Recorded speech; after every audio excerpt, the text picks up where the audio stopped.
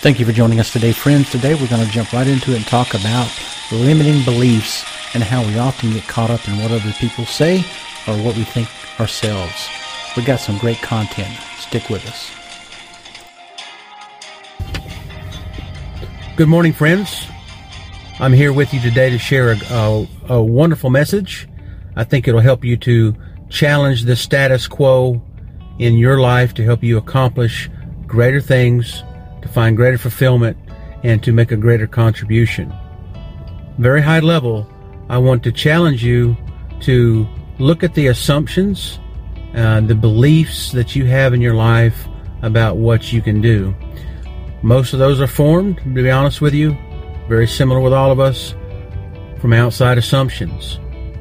If you look at anyone that's been a mover, a shaker, an innovator, a record breaker, they are people who did not believe the status quo.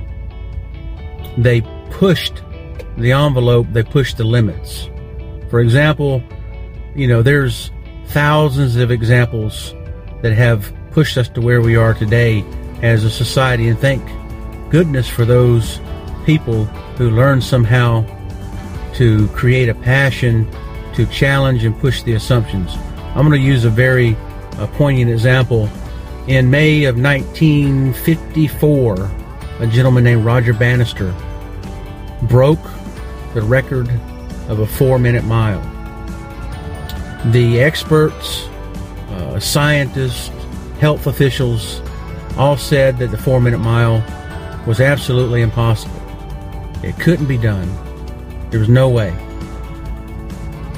But if you look back in the history of Roger Bannister, if he would have believed the things that were said about him personally, or if he would have believed the external assumptions about records, he never would have broken the record. Roger, 10 years before, had gotten a scholarship to go to Oxford to study medicine, and during his breaks and studies, it said that he paid 3 pence to go down to a park, and he did a little bit of running. He wasn't really considered a very good runner. They said he had an unseemly gait, meaning he walked a little bit funny, and it didn't seem like he was very efficient. He barely made the 3rd string track team for Oxford, and most often he was just what they called a pacer, which is running a short distance and keeping the other runners on track so that they're meeting their goals. He actually participated where he was a pacer in a mile run, and he continued to run the race rather than stopping, and he actually won. He went to 4 minutes and 30 seconds, and this allowed him in his mind to shift from a 3rd string runner to someone who really wasn't a good runner, to start thinking about his ability to run. And when he changed his beliefs about himself, he began to progress. He later participated in some other records, and he actually broke a record and got to 4 minutes, half of a second or something like that. And then he began to think, he knew enough about medicine. He realized that the barrier was no longer physical at that point. It was a mental or a psychological challenge. He later broke that record. We know that. What is interesting, that after he did that, the first year, 15 people broke the record. Why? Because Roger had broken it, and he broke and challenged the assumptions that it was impossible. Now at this point, 4-minute mile is almost the gold standard for any mid-distance runner. I think the record has been set at 3 minutes and 45 seconds by someone from Morocco. I forget his name. But the message is here for yourself personally. Think about Roger. First, do you believe what people are saying about you rather than believing in yourself? How many times do you hear, you can't do it, it's not possible, you don't have the tools to do it, you don't run right, whatever, you don't have the ability to write well? I know people now who have PhDs that were told that they were remedial writers, but they pressed on. Don't accept the labels that people put on you. Don't do it. If you're a member of a certain congregation and there may be people who don't believe with your belief system and they put a label on you, of course, don't believe it. You may have went to school and did not done very well, or you may have done great, but don't believe the label that people put on you.